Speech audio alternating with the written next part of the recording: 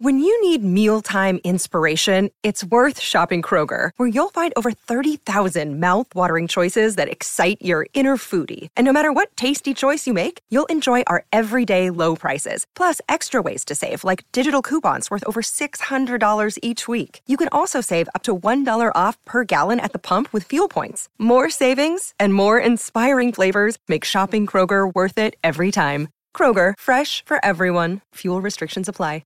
Another day is here, and you're ready for it. What to wear? Check. Breakfast, lunch, and dinner? Check. Planning for what's next and how to save for it? That's where Bank of America can help. For your financial to-dos, Bank of America has experts ready to help get you closer to your goals.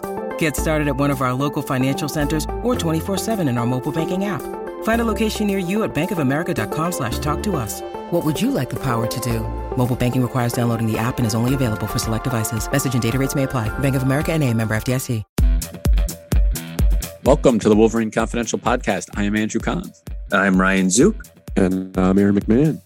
The Michigan football team will visit Maryland this Saturday. Can the Wolverines keep their Big Ten and playoff hopes alive? We discuss that and the men's basketball team's first loss, an upcoming tournament, and other sports too, right here on Wolverine Confidential. All right, guys, talking to you here on a Thursday morning, November 18th. Good to be with you. A lot to talk about. Let's get right into it with hoops. I was there at Chrysler. It was a doubleheader on Tuesday. The women's team thrashed UMass Lowell, improved to 3-0. Leah Brown didn't play.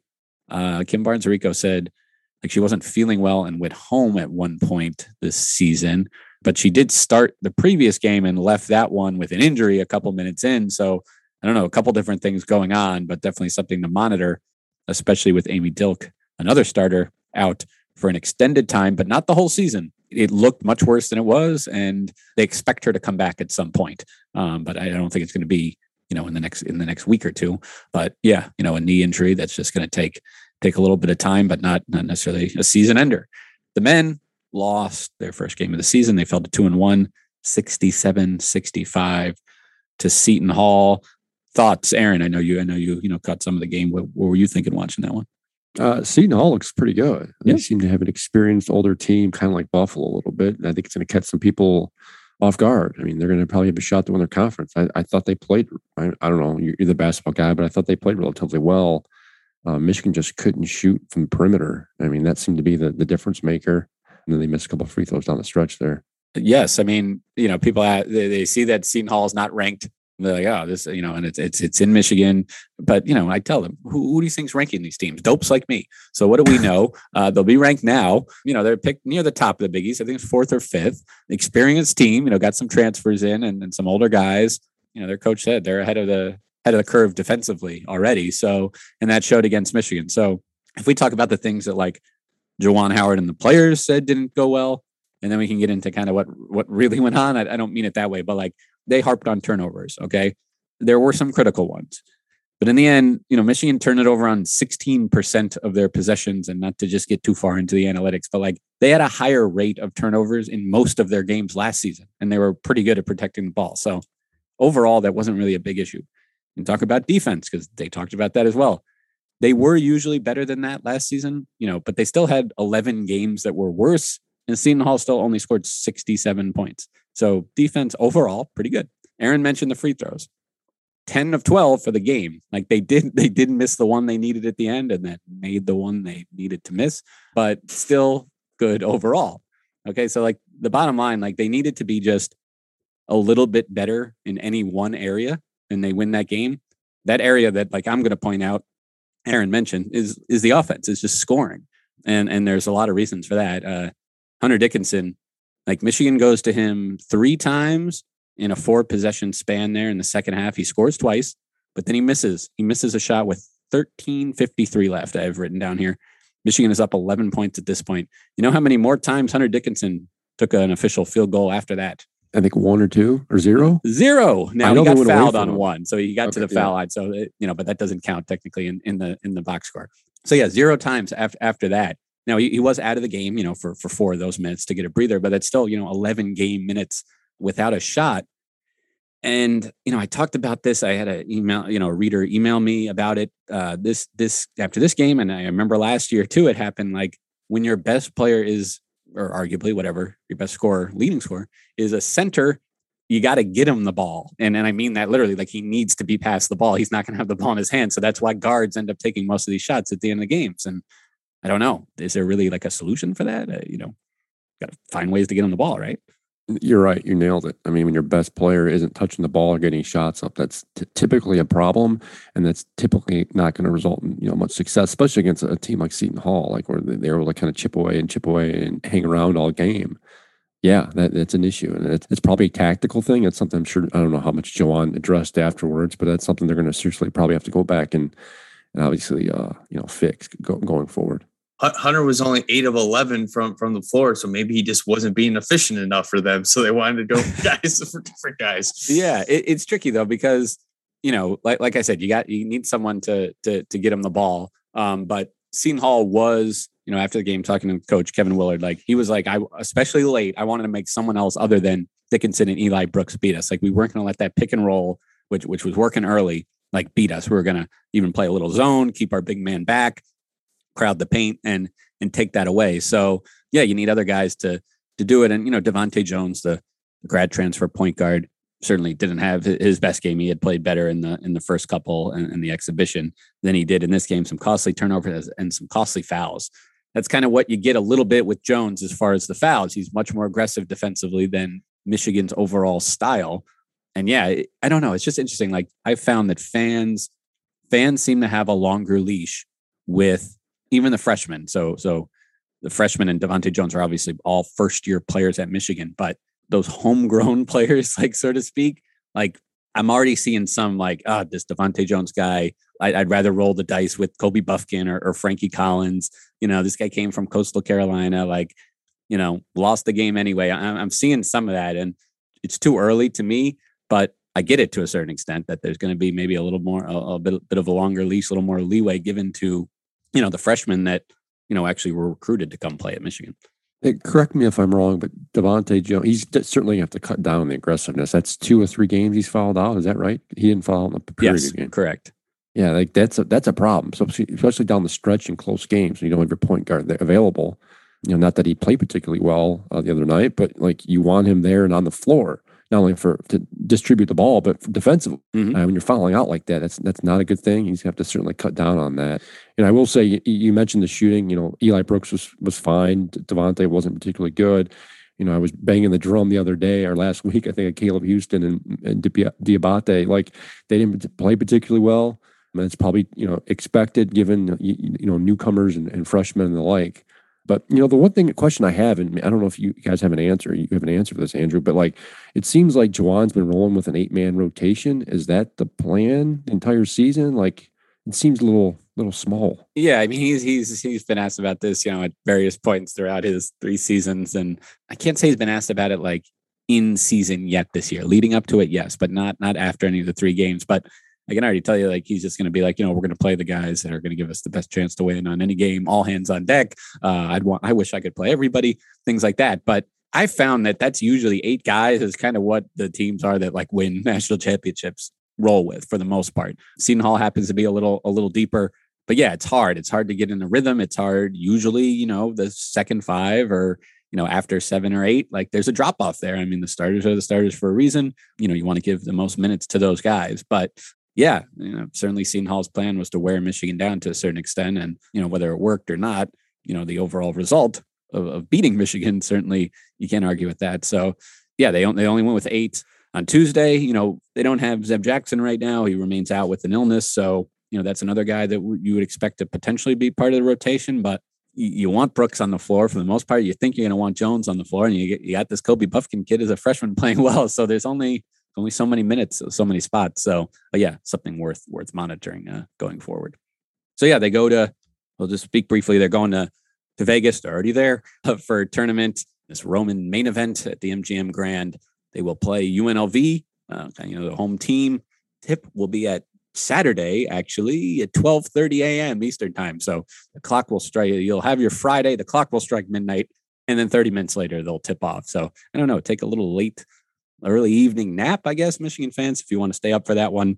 But stay tuned for coverage on mlive.com/Wolverines.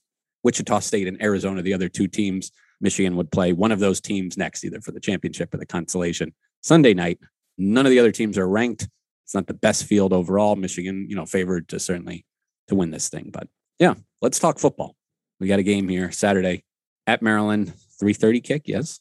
3:30. I think it's the first 3:30 of the season. Second 3:30. Second, yeah. Rutgers maybe. Rutgers. Yeah, there we go. Yeah. They've been few and far between here. Yeah, there's a lot to talk about. I've talked enough already. I don't know. You guys tell me about Maryland. Well, they got an explosive. I think I said this to Zook the other day, and I think it's very apropos that they're almost like a poor man's Ohio State. Like they're explosive offense. They can move the football and score points. Problem is they just turn the ball over a ton. They're very undisciplined, make a lot of mistakes. And I think, this is very much going to be a tune-up game for the Ohio State game next week. I know the players and Jim Harbaugh don't want to really mention Ohio State or talk about it much. But you can't, overlook the fact that that game could very much, help determine a lot of stuff. So, Saturday is important in the fact that Michigan needs to win it. I don't think it really matters how they do it, whether it's a close game, blowout game. I don't think they just need to win the game and look decent doing it.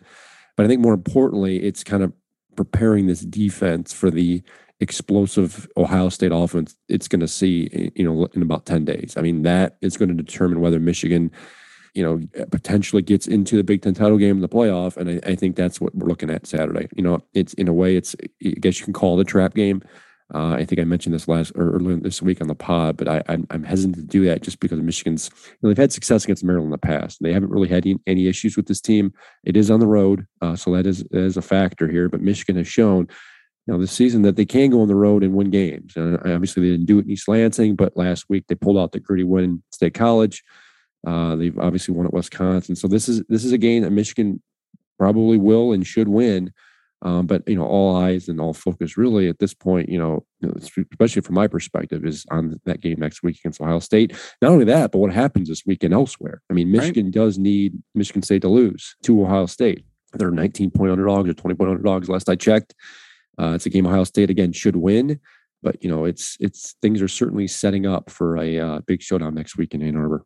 Yeah, I'm definitely looking forward to that Ohio State Michigan State game than this Michigan game. And luckily it's a noon kickoff, so should be able to catch most of that. So kind of know what's at stake when Michigan takes the field at Maryland. But yeah, I mean, I wouldn't be surprised if it's another field day for Michigan's pass rushers.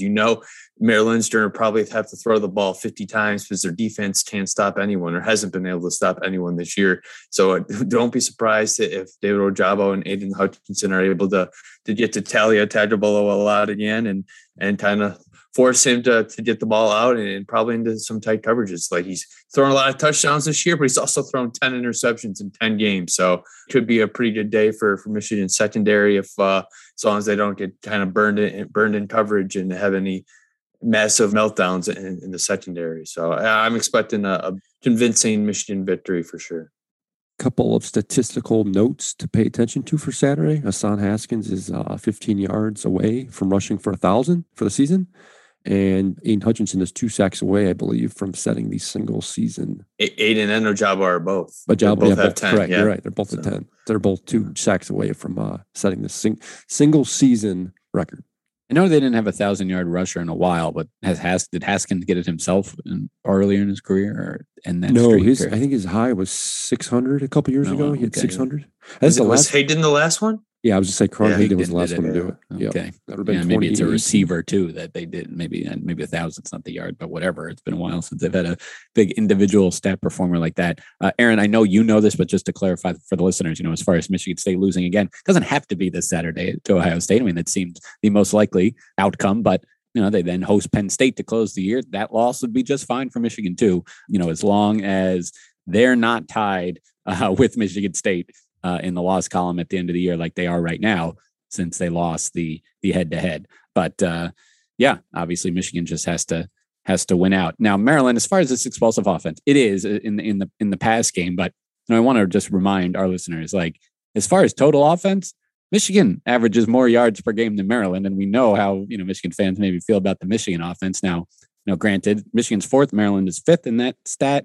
Maryland does jump to 3rd if you just going by pass yards. So the flashiness of it and all that, fine, they're a little higher, but overall, it's not like they're they're not Ohio State, up there at 550 yards a game. So I agree, especially with Michigan's pass rushers, it shouldn't be a huge problem. Can we talk about Cade McNamara a little bit, just because got to talk to him this week? I know you guys talked to Josh Gaddis as well. We can take this wherever you want, but I'll also just start with Aaron. I saw your story today. Josh Gaddis talking about wins are the most important stat for a quarterback, and I just do always find that interesting. I think it's Mina Kimes, the good ESPN writer on Twitter, has in her bio, wins are not a QB stat. And I have always found that funny. Why are wins attributed to quarterbacks, but no other position? You never hear about, this left tackle's got the 100 career wins. Like, I get it. They're the most important player on the field. They influence the outcome of the game maybe more than anybody. But yeah, I mean, the flip side of that is, okay, well, maybe someone else could be winning too. But yeah, I think your story drove home the idea that he's really ultimate game manager, and there's nothing derogatory when I use that phrase. No, and he's been asked to be the game manager. That's, I think, the key thing here. Cade can throw the ball. I mean, if you go back to high school, his stats, he put up he threw for a ton of yards. Like, he can do it. That's just not what he's been asked to do this year. As we saw earlier in the year, Michigan made a conscious effort to run the football early, as we saw, especially in those first 4 or 5 games. They felt like they had the running backs to do so. The offensive line, experienced and mature and older back. They thought they could run the football more than they did last year, and they did. Now, as we've seen as the season's gone on, Blake Corum has been sidelined. Cade has developed a little bit more. He's in more time out there. They have to own the ball a little bit more. They haven't had to lean on it. I think that's where folks maybe think, well, maybe Cade's, he's just not very good because they can't lean on him to throw the ball and win the game doing that. But that's not exactly how they're trying to play either. They don't want to have to do that. Keep in mind who and what we're dealing with here. Jim Harbaugh is the king of balance. He wants to run for 200 yards and throw for 200 yards. He's been saying that for years. He said it again this year. That's ideally how he wants to win football games. And Cade's fit the bill is fine. He's not J.J. McCarthy. He doesn't have the arm strength he does. He doesn't have the playmaking, flashy ability. That, as Josh Gaddis said this week, they are 9-1. They are in the hunt for the Big Ten title. That's all you can ask for, especially in the season. And I have to constantly remind folks of this. Michigan was only projected to win 7-8 games this year. They're now 9-1, far ahead of where they were expected to be, and in contention here of potentially upsetting Ohio State next week. It's a good point to bring up right now. The Vegas odds makers are starting to roll out lines for that game, and it is under a touchdown. I remember a few weeks ago us discussing that. I predicted probably a 2-touchdown game. They think this game's going to be close. So Michigan is become clear to the odds makers and the folks behind the scenes that they have a shot to win. If you're on the coaching staff perspective, why would you risk moving your quarterback out for a quarterback who, again, J.J. McCarthy has looked fine, but he's been largely unproven, and he has shown that he can make mistakes as a true freshman. I have a feeling that line could be moving up a little bit after this weekend's game against Michigan State. I mean, if Ohio State is absolutely wallops the Spartans, I mean, I think that the numbers could climb quite a bit. But yeah, I mean, it would be interesting to see if you put Cade in like Ohio State's offense or Penn State's offense or even Michigan State's offense with a bunch of threats in the passing game. I think the numbers are a lot better. I think he definitely could put up bigger numbers, but I mean, Michigan, again, we've talked about this a lot this year, and Josh Gaddis mentioned it yesterday that they haven't received consistency from the receivers this year, whether it's because of injuries or guys just not really kind of evolving much since the start of the year. It seems like one game, a guy has a breakout game and then he either gets hurt or is quiet again after that. So I think it's definitely not all on Cade is the reason why his stats might be eye popping, because the pass catching talent is not as deep as it has been at Michigan in the past. It's a great point. Maybe instead of looking at it as Cade bringing the offense down, he might be elevating it with what he's got around him. Obviously, it's Haskins on the ground and Corum earlier in the year, but yeah, and that's another thing to watch. No word on whether Corum will suit up in this game, or is the hope just rest up and hope he's ready for Ohio State? I'd be truly surprised if Blake Corum suits up for Saturday's game. And then that doesn't necessarily mean he's not ready to. I don't really know. They haven't said much about his status or anything alike. But, in a game that they're projected to win without him pretty easily, I don't know if you want to risk re-aggravating whatever, that high ankle sprain is with Ohio State, looming. I think they can get by just fine with Hassan. We saw that Saturday against Penn State. They can do that. They are probably going to need someone to step up in the passing game, as Ryan mentioned, to help get some production, but I don't think they need him Saturday. And it would be wise, if anyone who's banged up or, not, maybe less than, 80, 90%, they probably should sit. So I wouldn't be surprised if you see Corum not play, and you may see a couple other guys that maybe aren't less than 100% sit on Saturday as well. I did text Blake Corum's dad, just kind of seeing if I can get an update on his status. And all he said is that he's doing good and he's getting tons of treatment. So again, it doesn't say much, but I wouldn't be surprised if he can maybe return at some point this year. But yeah, I mean, it really wouldn't make much sense to throw him in there against Maryland and even some of the other banged up Michigan guys too, or at least if you get a big lead, you got to be fully healthy against the Buckeyes, man. I know it's tough to not look ahead, but I mean, this is going to be a colossal game for Michigan and a defining moment of their season. So you got to be healthy for a chance, in my opinion.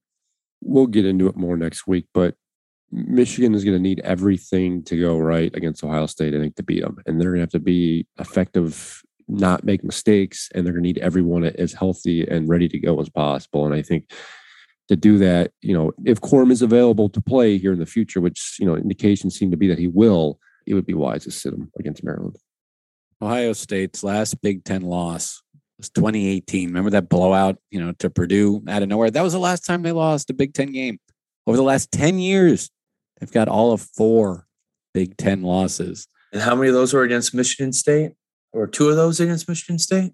Didn't check that specifically. But yeah, I mean, I don't know. And that leads us to the whole, our Big Ten picks, which we haven't really talked about on this pod much, perhaps because we're in the basement here, the Wolverines guys. We've got Kyle Austin on top, Matt Wenzel, our 2 Michigan State guys just behind him. I will say the basement is 500. We're not particularly right. bad. Correct. So, and listen, I'm only 4 back of the lead. You guys are both within 3 games of me. Like, this thing is still wide open. And I did notice, you brought up that Michigan State, Ohio State game. You two are the only ones that are on Ohio State. The rest of us took the points in that. It's a lot of points, 19. But you guys are on the Bucks to roll there in that one. I think it was the stat about how bad Michigan State's pass defense was and just how explosive Ohio State's passing offense has been. I'm like, yeah, I just don't see. And look how like Michigan and Purdue was able to put up points on Michigan State. Sure. I mean, can you imagine? Yeah, I think Michigan State or Ohio State could definitely put up 50. And is Michigan State going to score 30? I mean, they could. Yes, I think so. I think yes. I think, look at the Penn State, Nebraska games. They were just a little closer, but you're right. They were more low scoring. So if this comes to a shootout, the gap might widen quickly. The game I'll give our listeners, if they want to make some money, it's Wisconsin, Nebraska. Okay. You take those points if you want just a modest payout. You take that money line if you want the big payout. Nebraska's going to Madison and they're going to win that game this Saturday. Whoa. Heard it here first. I don't know about that one. Wisconsin's playing good football. They got a shot to win the West. I don't know about that one. We'll see. Playing good football, a shot to win the West doesn't mean you're playing good football. I mean, come on, anyone can go out there and win the West. But Nebraska's been knocking on the door all season, and I think finally they break it down and actually get a win. But if there's a team that you need to take the points with, it's Nebraska, because they always keep it close, but they don't end up winning. So it might as well take the points and let them lose and still win the bet. But hey, man, you do you. Yes, but only Kyle and I actually did in that one, and I wonder if he was swayed by the fact that in my email, in addition to just taking my pick, I noted that they were going to win outright.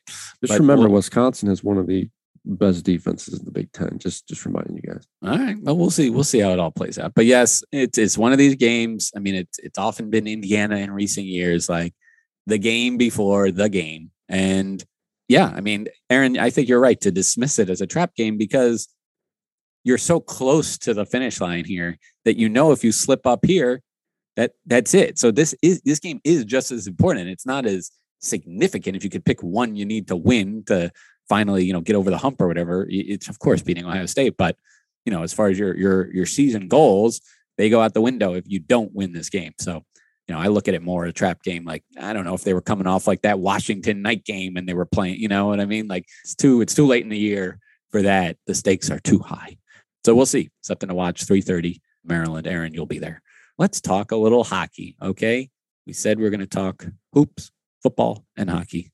Let's do it here. Ryan, what's the latest? Latest is Michigan is back to number 1 overall in the entire country in both national polls. And they're red hot right now, winning 4 in a row.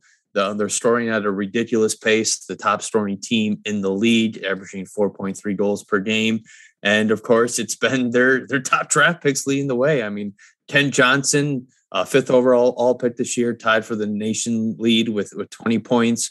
And Owen Power, the number 1 overall all pick, a defenseman, has 18 points in 12 games. They have 6 guys that are averaging at least a point per game, all drafted within the top 38 picks in the respective drafts. So this offense is really scary right now, and they're getting the goaltending. I mean, the one concern I have is that they have played goalie Eric Portillo every single game, and behind him there's basically zero experience. So they better hope he can stay healthy, because I'm surprised they haven't gotten a backup in at all at this point this season, because you have to see what you have in your backups, because it's not like the pros where you can just go to the free agent wire or pick someone up off waivers as a stopgap. Like, it's whoever you have on your roster, and the guys they have behind Portillo have very little to no experience. So, but yeah, Portillo's been great. Their goaltending's been great. They're scoring a lot. It looks like they're rolling here, and they have a tough test against Notre Dame this weekend for a 2-game series at Yost, who has also been red hot. So it should be a fun 2-game series. I will be at Friday's game, checking them out. So stay tuned for coverage there. Sounds good. Always appreciate the update. It sounds like the Wolverines are as advertised, given all the firepower we know is on this roster. All right. Well, thank you all for listening. We'll have more coverage of Michigan football, Michigan basketball, Michigan hockey on mlive.com/Wolverines.